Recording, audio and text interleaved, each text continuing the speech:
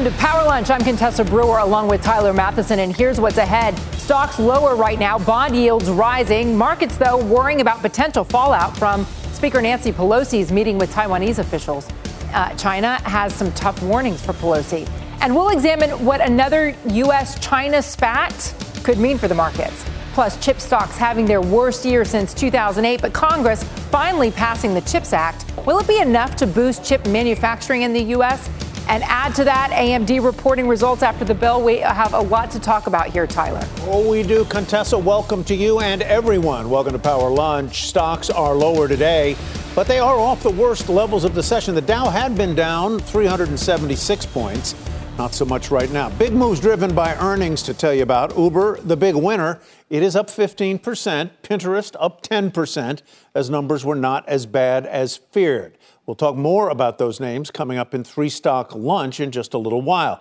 Aflac also a gainer as well, but there are some losers too. Molson Coors among them. Worst day for that stock in more than 2 years. Sales fell short of expectations. You could call them flat. Zebra Technologies and Sealed Air also falling following their earnings reports.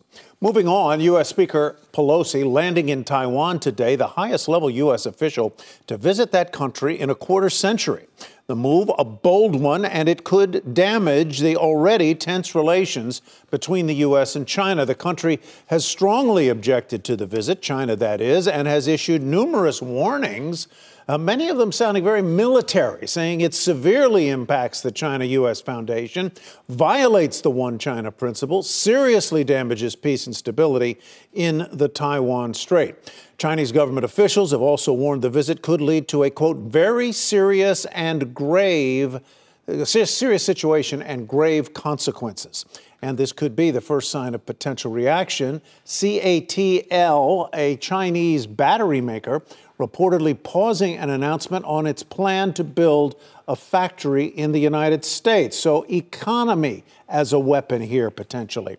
The plant intended to supply Tesla and Ford. Both those stocks turned lower intraday when these reports came out. With us now is CNBC contributor DeWardwick McNeil. He's a managing director and senior policy analyst with Longview Capital. Mr. McNeil, welcome. Good to have you with us. Good to be here, Tyler. We can see some of the downsides of the Pelosi visit. What is the potential upside? What is the best case that comes out of this for Speaker Pelosi and the United States?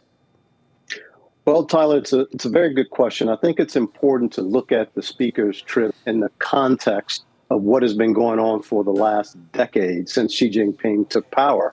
And that's increasing pressure on Taiwan economically, diplomatically, and militarily. And so many people believe that the speaker's trip is an attempt to reassure Taiwan, to push back on this behavior and show support for the Taiwan Relations Act, for Taiwan's democracy, and to ensure that Taiwan understands that the U.S. will not allow for its future to be unilaterally determined by Beijing.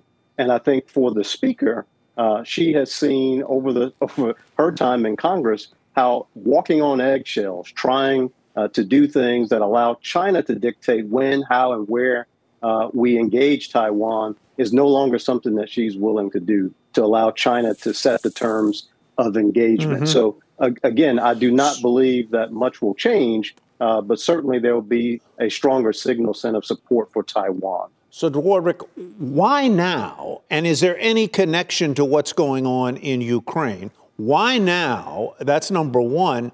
And number two is, why do it if the administration and the military are at the very most lukewarm on this at this moment? Yeah, that's a fair question, Tyler. Look, there are a lot of people who say, why now?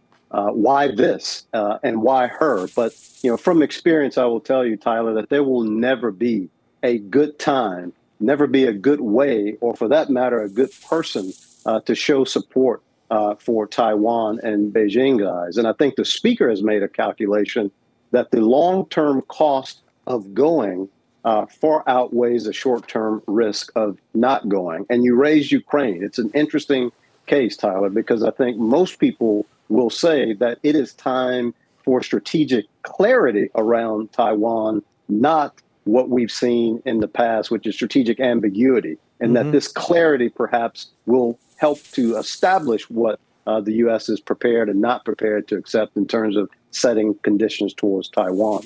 Although what we've seen, when President Trump decided to use tariffs in the spat back and forth with China, is that U.S. companies often pay the price. We saw this with Raytheon and Lockheed earlier this year, because there are non-military tools that China then uses to punish the United States. In my universe covering casinos, you've got 3 U.S. casinos that are in the licensing process right now. They need their licenses renewed. They have till the end of the year to do that. And my sense is that any sort of tension with China complicates those negotiations. So how do the U.S. companies that do business and depend on China think about navigating whatever comes next? Contessa, you hit the nail on the head in terms of what we, particularly our viewers, should be focused on. A lot of us are looking at military responses to this trip, but as you well point out, there are a number of non-military responses that China has in its toolkit. You guys will recall that China passed an anti-foreign sanctions law. So we should be prepared to see China use its economy, its market, as a way to push back on this trip. You know, the speaker is not in Taiwan alone. There are other members from Congress on this delegation. So we could see China looking at businesses in those districts and targeting those businesses for some sort of retaliation. So I think it's an important point that our viewers should be aware of, and they should be on the lookout for some sort of economic response to this as well. I know this isn't your area particularly, but set aside whether you want to invest in China and Chinese stocks right now. What about owning stocks based in Taiwan, including Taiwan Semiconductor? Is that something that you'd feel comfortable with, more comfortable with today than you did yesterday? What? Well, it's a good question. Investments are not my area. National security is. And I will tell you, though, that the semiconductor space is such a strategic hot button issue for Taiwan, for the U.S. and China in that relationship. I suspect that these activities will make those investments a bit more risky, but the U.S. is certainly determined to continue with its investments in this space. And I think Taiwan will as well. But this is complicating all sorts of things with respect to China at the moment. Mr. McNeil, great to get your perspectives on all of it, including stocks. I knew it was an area where it's not your native space, but thank you for your response nonetheless. DeWardrick, thank you, Tyler. You know, I find it very interesting, Contessa, that I believe the last high-ranking U.S. dignitary to go to Taiwan was Newt Gingrich, and I can't think of 2 people more opposite than Nancy Pelosi and Newt Gingrich. But really using their power as speaker. Doing the same thing. Yes. And you have to wonder what are the conversations going on between the White House and the speaker's office because as you know, foreign policy truly belongs to the executive branch. It does not belong to the legislative branch. Midterms are coming up. What's the calculus here for the White House and where it concerns Nancy Pelosi? And the White House seems to be saying a lot. Well, this is a separation of powers issue here. We cannot Bigfoot Nancy Pelosi. Well, I'm not so sure. That seems like a little bit of excessive politesse. This feels like I'm going back to my old days talking about politics and foreign policy here. But you heard DeWardrick bring up, though, the semiconductors. And the world's most valuable semiconductor manufacturer warns that an invasion of Taiwan, Tyler, would have a catastrophic impact on chip production. In fact, the chairman of TSMC tells CNN, if China were to invade Taiwan, it would render the TSMC factory, quote, non-operable. He says you can't take it by force. A number of semiconductors are under pressure today, but one outlier is AMD, which is trading higher ahead of its second quarter report after the bell. The chip ETF, SMH, is down more than 20% this year, on pace for its worst year since 2008. So how important are semiconductors to the broader market's performance? Can markets even rally if the chips don't participate? Let's bring in Vijay Rakesh, Managing Director at Mizuho Securities. Vijay, good to talk to you today. Is there an immediate impact? Because we've already seen such incredible pressure on this industry with supply chain and logistics. What happens as an immediate result of Nancy Pelosi's visit? Thanks for having me on, Contessa. So I think, definitely it ratchets up the tension quite a bit because, as you mentioned, TSMC, which is for us covered by Kevin Wong out of Hong Kong, they are almost 50 to 60% of foundry capacity in the world. So they obviously make for some of the leading semiconductor suppliers like Qualcomm, AMD, NVIDIA, Microchip, NXPI. So you name, they are the leaders in the space. And so it obviously becomes a big overhang for that supply chain. In the near term, I don't see much impact unless the situation escalates. But it also underscores the need of the CHIPS Act, right, of bringing onshoring strategic supply, having onshore supply for all these, for the data center side, for the GPU computing side, etc. So it just underscores the time-sensitive nature, the strategic nature of having onshore manufacturing for semiconductor supply. So well, and there you have the president and Congress. Now it looks like Nancy Pelosi putting the money where the mouth of Congress and the Biden administration was in terms of supporting some anti-competitive efforts in the United States. I'm just curious, this all comes at a time when we're hoping to see, and a lot of U.S. companies are, that China reopens in the wake of these COVID lockdowns. So that would be another tailwind for the chip sector if we end up seeing China reopening in spite of the tension with the U.S.? Yeah, I think, it's funny. Economics is always a two-way street. I mean, China is a big market for semiconductors. But on the flip side, some of these geopolitical tensions also mean that some of the cross-border investments are getting restricted, right? You can see, export restrictions being put on the semi-cap equipment side. But on the flip side, you have, a reopening in China helping many of the other chip suppliers. On the flip side, you talked about how some of the investments from China into the U.S. in terms of battery investments are getting might be put on a pause. So there are all these cost disruptions in the space. Not something that investors really like, but overall, I would say definitely China is a huge market. Is definitely a green field for many of the U.S. chip suppliers. But it definitely underscores also the need that we need to have our own supply here because there's major manufacturing hubs on PCs and servers in China and also foundry capacity in Taiwan that are susceptible to these disruptions. I learned years ago from the great late Jack Bogle that there are three things that determine a stock's total return. One is earnings growth, two is dividends, and three is the PE ratio, or the speculative premium that people are willing to pay for the value of the stream of earnings. If you look at the great companies in semiconductors, and I would include AMD in there, I would include Micron, I would include NVIDIA in there, their earnings are still growing very nicely, aren't they, Vijay? To the extent that they have dividends, they're still paying them, aren't they?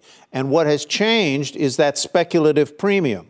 Over time, do you not expect that investors are going to want to pay more for that dependable stream of earnings for those quality companies?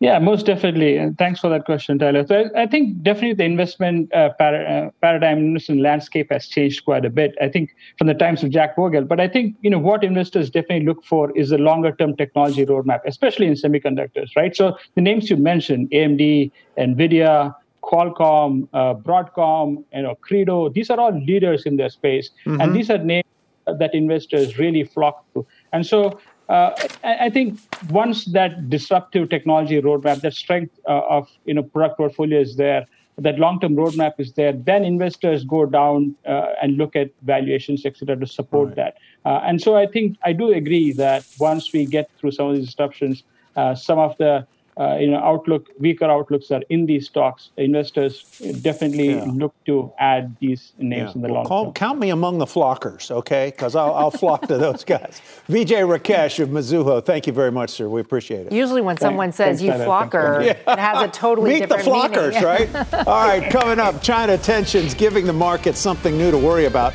So what about the old worries? Up next, we'll hear from a market veteran who says inflation is peaking, but the economy could be weak for a while, and he's got names to buy right now. Chesapeake Energy is out of bankruptcy, soaring this year, 40% higher. We'll hear from an analyst who says the company has cash, it's got gas, it's got potential. In fact, it's the energy stock with the most generous return on capital. He'll join us when Power Lunch returns. Welcome back to Power Lunch. Stocks off the session lows, but the Dow still lower by 250 points. Investors keeping a close eye on inflation as they search for opportunities in the market. Our next guest says that while there are signs of inflation rolling over, it's not necessarily for a good thing for all companies. Let's bring in Jim Tierney now. He's the CIO of U.S. Concentrated Growth at AllianceBernstein. Hey, it's good to see you here, Jim. Talk to me about why inflation rolling over doesn't benefit everybody. I think when you look at companies and what they've sold over the last couple of years, they've sold almost everything they could get at full price. You're now going to have a heck of a lot more discounting. We've heard that from Target. We've heard that from Walmart. And margins are going to be impacted. So great for the consumer, not so good for someone that's trying to sell goods or stuff at full prices.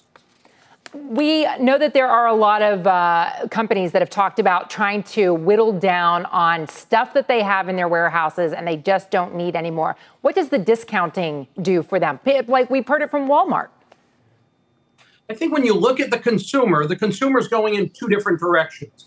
They are paying for gas, they're paying for groceries, which are costing a lot more, but they're also going on vacation because they want to make up for those experiences that they've missed out on the last 2 years. So the big middle where most of the spending was the last couple of years, it could be a long period of time before the consumer goes back to that. And we heard that from Weber. We heard that from Best Buy. So I think this is going to be more prolonged than the market thinks. What about the auto industry in particular? What impact do you think this has there? And again, one of my specialty coverage areas, insurance, we've seen the inflationary pressures of autos then translating to inflationary pressures on the auto insurers as well.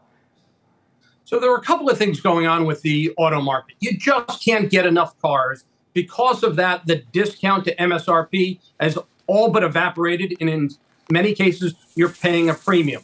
As supply comes back into the market, my guess is prices are going to normalize over the second half of this year and into 2023, and that will probably bring down insurance prices as well. But we've been waiting a long time for those auto inventories to come back. I mean, they were saying this a year ago. Without a doubt, it's 3 years of global auto production in the 75 to 80 million car range. We were producing more than 90 million cars a year back in 17 and 18. So it has been year after year. It's been excuse after excuse. But when you look at chip shortages, when you look at COVID issues, when you look at war in Ukraine, all of those have conspired to reduce production. It will come back on because the need is there. Can I guarantee that it'll be 85 or 90 million? No, but we're headed in that direction. As you look into the winter, both here and in Europe, what do you see, and how do you think consumers are going to be affected by whatever happens with gasoline is one thing, but what happens with the heating price that you pay for your house is quite another, and it could be a real jolt this winter. When you look at the inflation and the impact that it has, particularly on the lower end consumer, it's devastating. Yes. And that's why I think you have to look for companies that have real secular growth, that have real tailwinds, that have products and services that are necessities as opposed to nice to haves. I think Amazon's in a good place because AWS is the driver of that company. And you look at the retail side, they're shrinking into resumed profitability, and that's a good thing. And quite frankly, what we're hearing about Prime Day was that they moved a lot of units. So it feels like that's back on the right track. MasterCard, we talked about people wanting to have experiences, wanting to go on vacation. When you cross a border and use your MasterCard, that's a very profitable transaction for them. So those are two companies that I think are less exposed to some of these worries. Jim, it's good to see you. Thank you for the advice. Thank you. All right, a pin-win situation. Pinterest's ad business getting attention from analysts and one very big-name investor. We will trade that and more in today's 3-stock lunch. Plus, sunny skies for solar stocks. Those moves are next. Welcome back to Power Lunch. It's sunny skies for the solar stocks today, led by shares of SunPower. The company beat on earnings and added a record number of customers, including an all-time high for new home installs. The positive news lifting the rest of the sector with Sunrun, Enphase, and Array among the winners. Sunrun moving higher despite noted short seller Carson Block saying he's betting against the company. Contessa. All right, let's get to Bertha Coombs now for the CNBC News Update. Hi, Bertha. Hi, Contessa. It's a first legal action since the Supreme Court overturned Roe v. Wade. The Justice Department is suing Idaho, arguing the state's near-total ban on abortion forces doctors to violate the Federal Emergency Medical Treatment and Labor Act by denying treatment to an endangered pregnant woman. It does not matter what state a hospital subject to EMTALA operates in. If a patient comes into the emergency room with a medical emergency, jeopardizing the patient's life or health, the hospital must provide the treatment necessary to stabilize that patient. This includes abortion when that is the necessary treatment.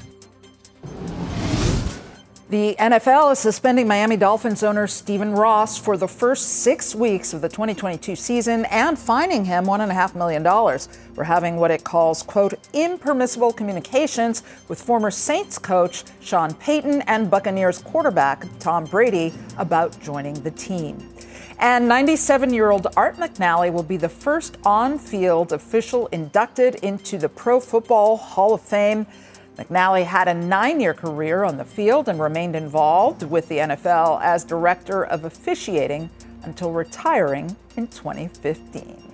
Contessa. Oh, that's nice to see. They're so important to the game. Bertha, thanks. Ahead on Power Lunch, Peak Energy, BP, and Devon both reporting strong profits, plus a bullish call on Chesapeake. But as oil prices fall from the highs, can these gains last much longer? We'll be right back.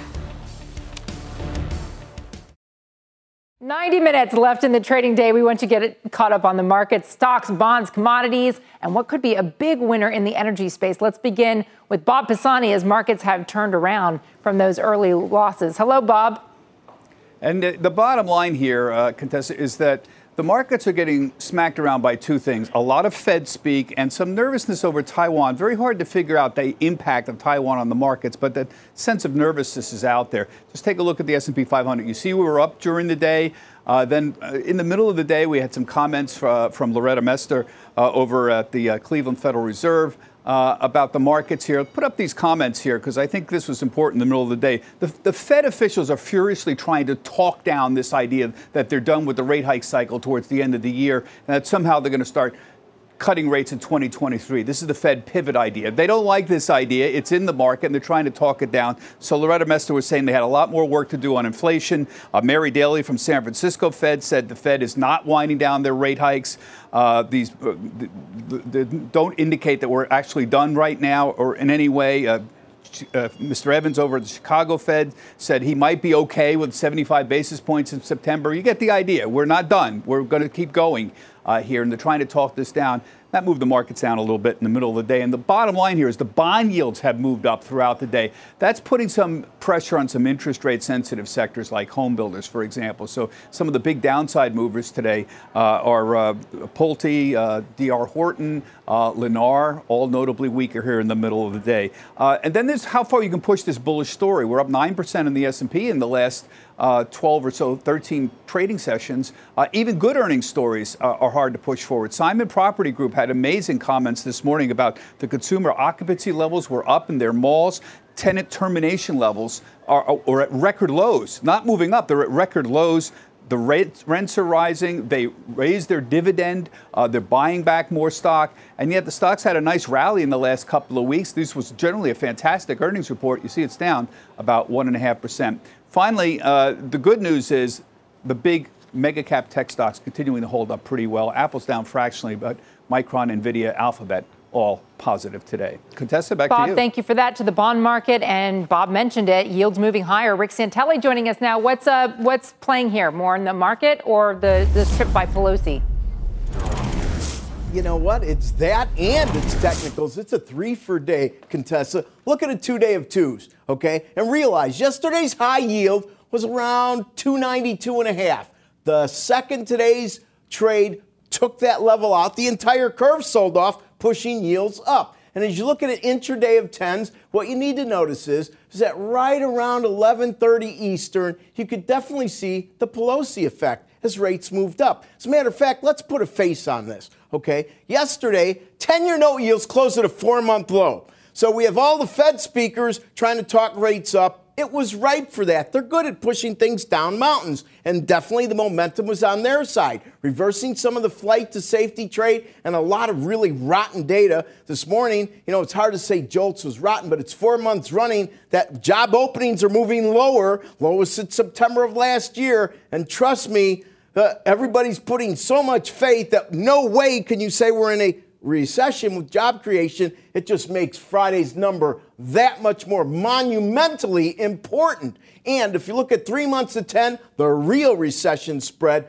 a wild day. Oh my God, a 22 basis point range from 30 plus down to 08, back up to 29. Listen, if that thing inverts, you're going to watch markets get crazy, just like that spread was today, ultimately. And the dollar versus the yen, you could see right there that some of the flight to safety on the Pelosi trade coming out as the dollar moves a bit higher. Contessa, back to you. With energy to spare, Rick Santelli, thank you very much. Oil closing the day. Pippa Stevens has those numbers for us. Hi, Pippa. Hey, Contessa. We saw a little bit of a midday reversal for oil as the market looks ahead to that key OPEC meeting. Now, it's so important because the historic production cuts implemented by the group in 2020, which took nearly 10 million barrels per day of oil off the table, expire at the end of this month. So at tomorrow's meeting, the question of what to do in September and beyond will be raised. And this, of course, follows President Biden's trip to Saudi Arabia last month. With that in mind, WTI is up 0.5% at 94.33. Brent crude up 0.25% at 131. U.S. nat gas, though, down almost 7%, while over in Europe, it's holding right around 200 euros per megawatt hour. And remember, that's roughly $60 per MMBTU. Now, we did hear from Marathon Petroleum this morning. The company earned an adjusted $10.61 per share. That's up from 67 cents in the same quarter last year.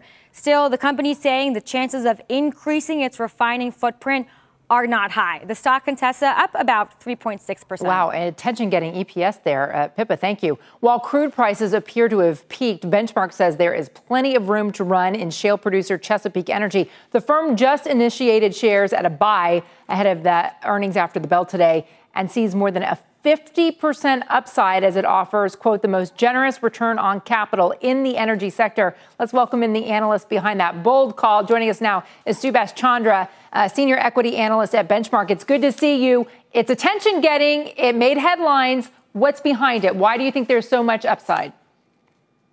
Well, it begins with we're gas bulls. And Chesapeake is a 90% gas. Once they've digested some very significant transactions. They're largely unhedged next year, about 2/3 unhedged. But we really like the rebirth of Chesapeake. I think they recognized early on what the energy investor now wants, which is return of capital. And they executed accordingly, made some $5 billion worth of asset transactions to gain the longevity and the running room to deliver those capital returns over a long period of time. And as it turns out, they did it at a point in time when prices were relatively low. So that sort of benefits them today. And so the management here is going to give us outsized capital returns, cash in the pocket, share buybacks.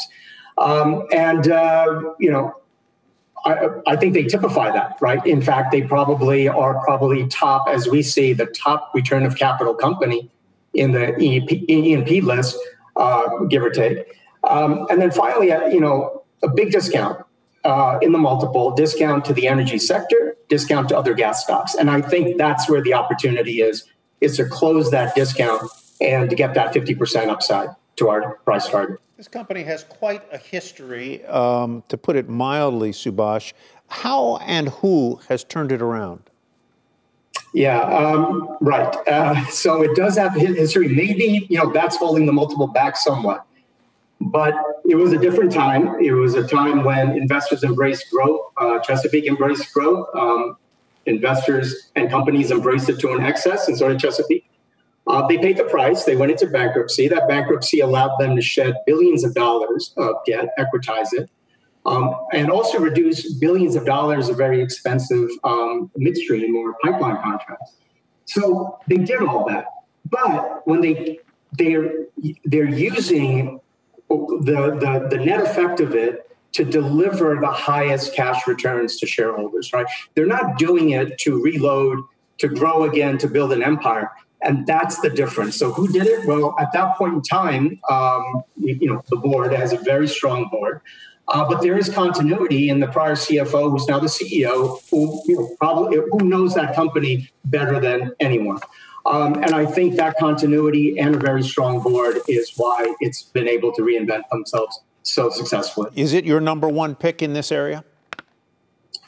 So in terms of just upside, Southwestern SWN has the greatest upside to our price target. However, Southwestern does not have as much free cash flow, and they don't really have a return on capital program today. Chesapeake trades at the same multiple, even though they have tremendous base yield, variable yield, and share buyback program. That's the mystery. Mm-hmm. That's where I think the opportunity is. So I think Southwestern next year is an excellent performer. Chesapeake should close the gap in performance this year. All right. Fantastic. Subhash, thank you very much. Subhash Chandra, we appreciate it. And coming up, John Fort sits down for an AI firm helping companies break down data. He will join us next. There's so many cameras moving around here, Contessa, I can't follow it. Let's talk about growth stocks, shall we? Mostly above their lows from early May, but they are far from the heights of late 2021. This week, John Fort brings us up close with a serial entrepreneur who's used to battling back from a tough situation. John. Tyler, Tom Siebel started Siebel Systems 30 years ago, sold it to Oracle for nearly $6 billion. These days, he's co-founder and CEO of C3 AI, a public company that helps customers use artificial intelligence to solve business problems. C3 AI stock has plummeted in the recent market turbulence, but Siebel isn't too rattled by a metaphorical beating. On safari in 2009, he was literally pummeled by an elephant and nearly died. This is 5 tons of elephant. And to this minute, I can see it, I can smell it, I can see the tusk, the hair follicle, the hoof, the eyeball. And so I'm standing my ground, and it was like, we had a little mental exchange. I was like, okay, what are we going to do now? And then I know it probably seems like 5 minutes, but how long was that pause, you think? Maybe 3 seconds. 3 seconds. And it's very surreal because you don't really have a place in your brain to put an elephant, okay? I mean, there's not there's no context for that. So you're off it's a very surreal space, and things move very, very slowly. And then the elephant proceeds to knock me to the ground and roll me and punch me, and I took a tusk through one leg, and the elephant stepped on my other leg, and my foot came off. And meanwhile, I'm just kind of holding my head while I'm being rolled and pushed and basically attacked by this raging elephant, which was, not my best day.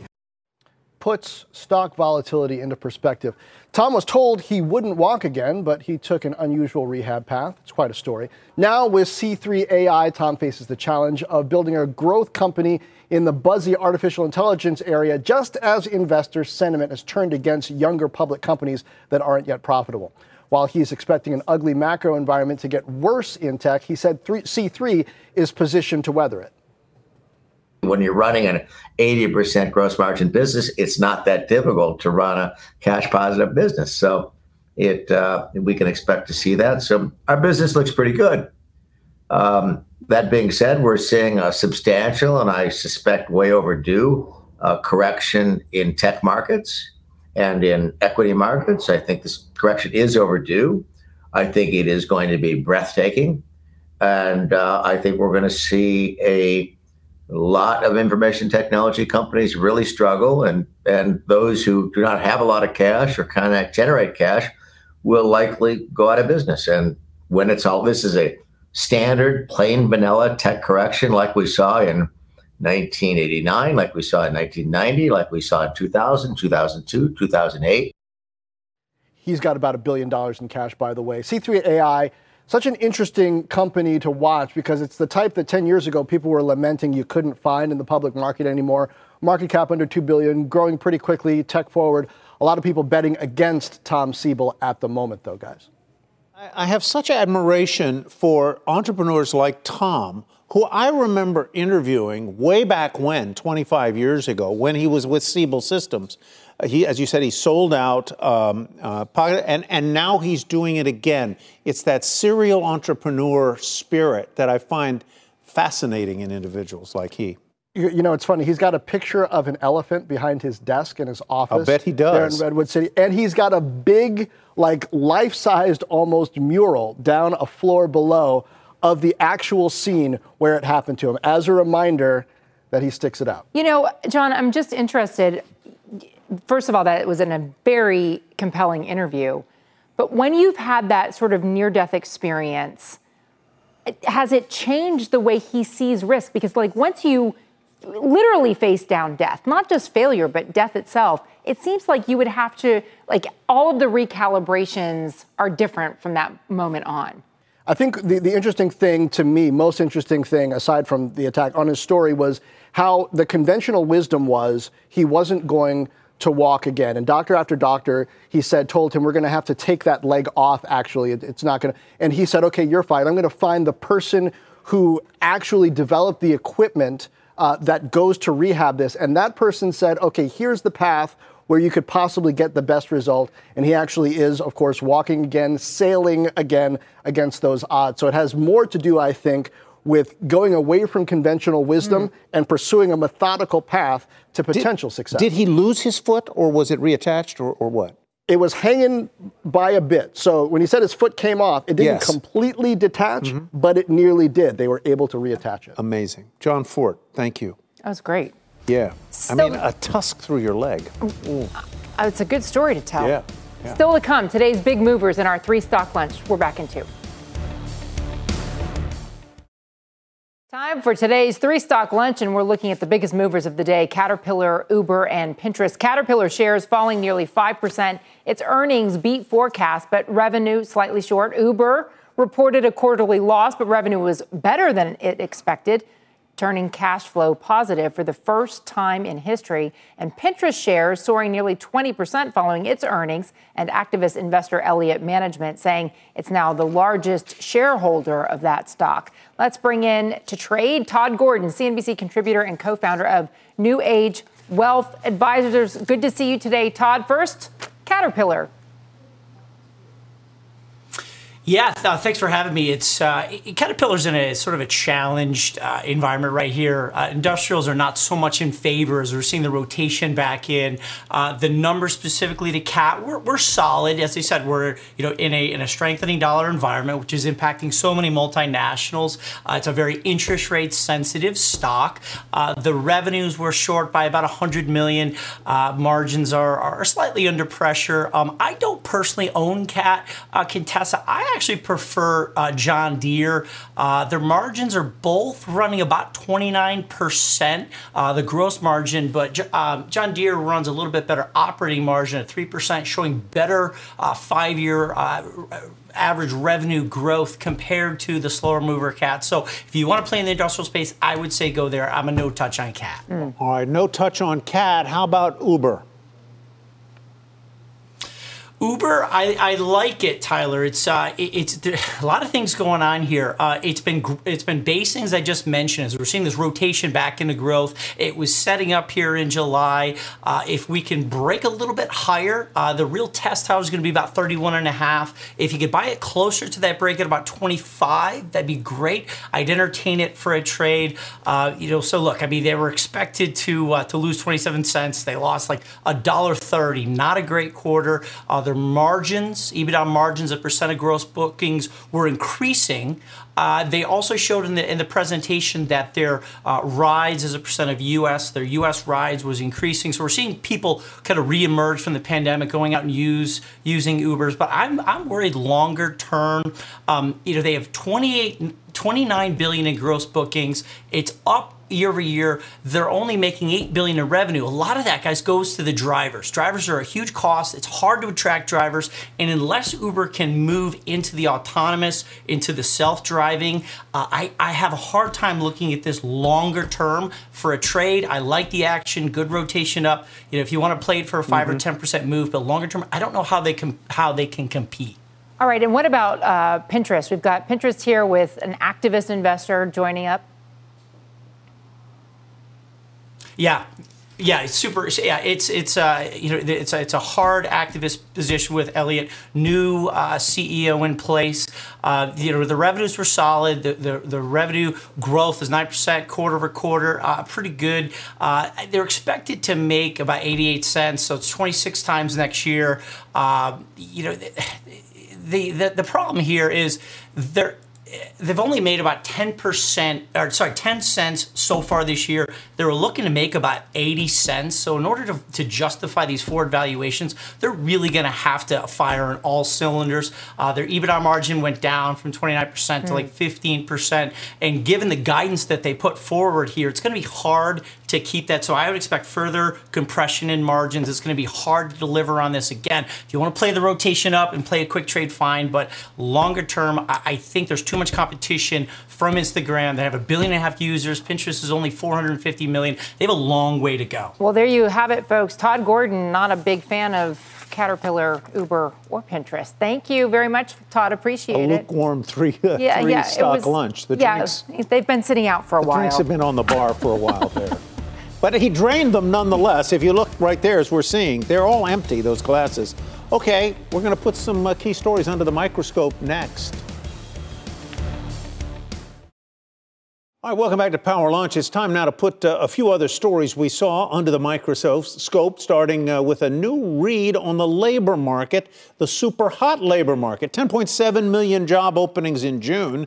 That's according to the so-called JOLTS report. But that's down 600,000 and at the lowest level since September, I guess, of last year. But it's still 1.8 openings for every available worker. I think what we're seeing here, Contessa, may be the first sign that companies are starting to slow hiring. They're pulling in just a little bit, just as we've heard, not big layoffs coming, but maybe a slowing of hiring. Well, and when they announce that they're going to slow the pace of hiring, then that gets a lot of headlines because we haven't seen that in the past. We've seen companies throwing money in benefits and perks, trying to win over new workers. And so to start to see a reversal of that makes people sit up and take notice. But I think the fact that there are still more jobs open than there are available workers is noteworthy and still says something about where we are in this economic cycle. I think overall you have to say the labor market is extremely solid, and it's one of the reasons that those who study such things don't believe the economy is in a recession now, may not get there, but this would be one of those signs that might suggest that, well, labor's falling back just a little bit. We'll see. And also rising unemployment claims, as we've seen in the past couple of weeks. Thank you for watching Power Lunch.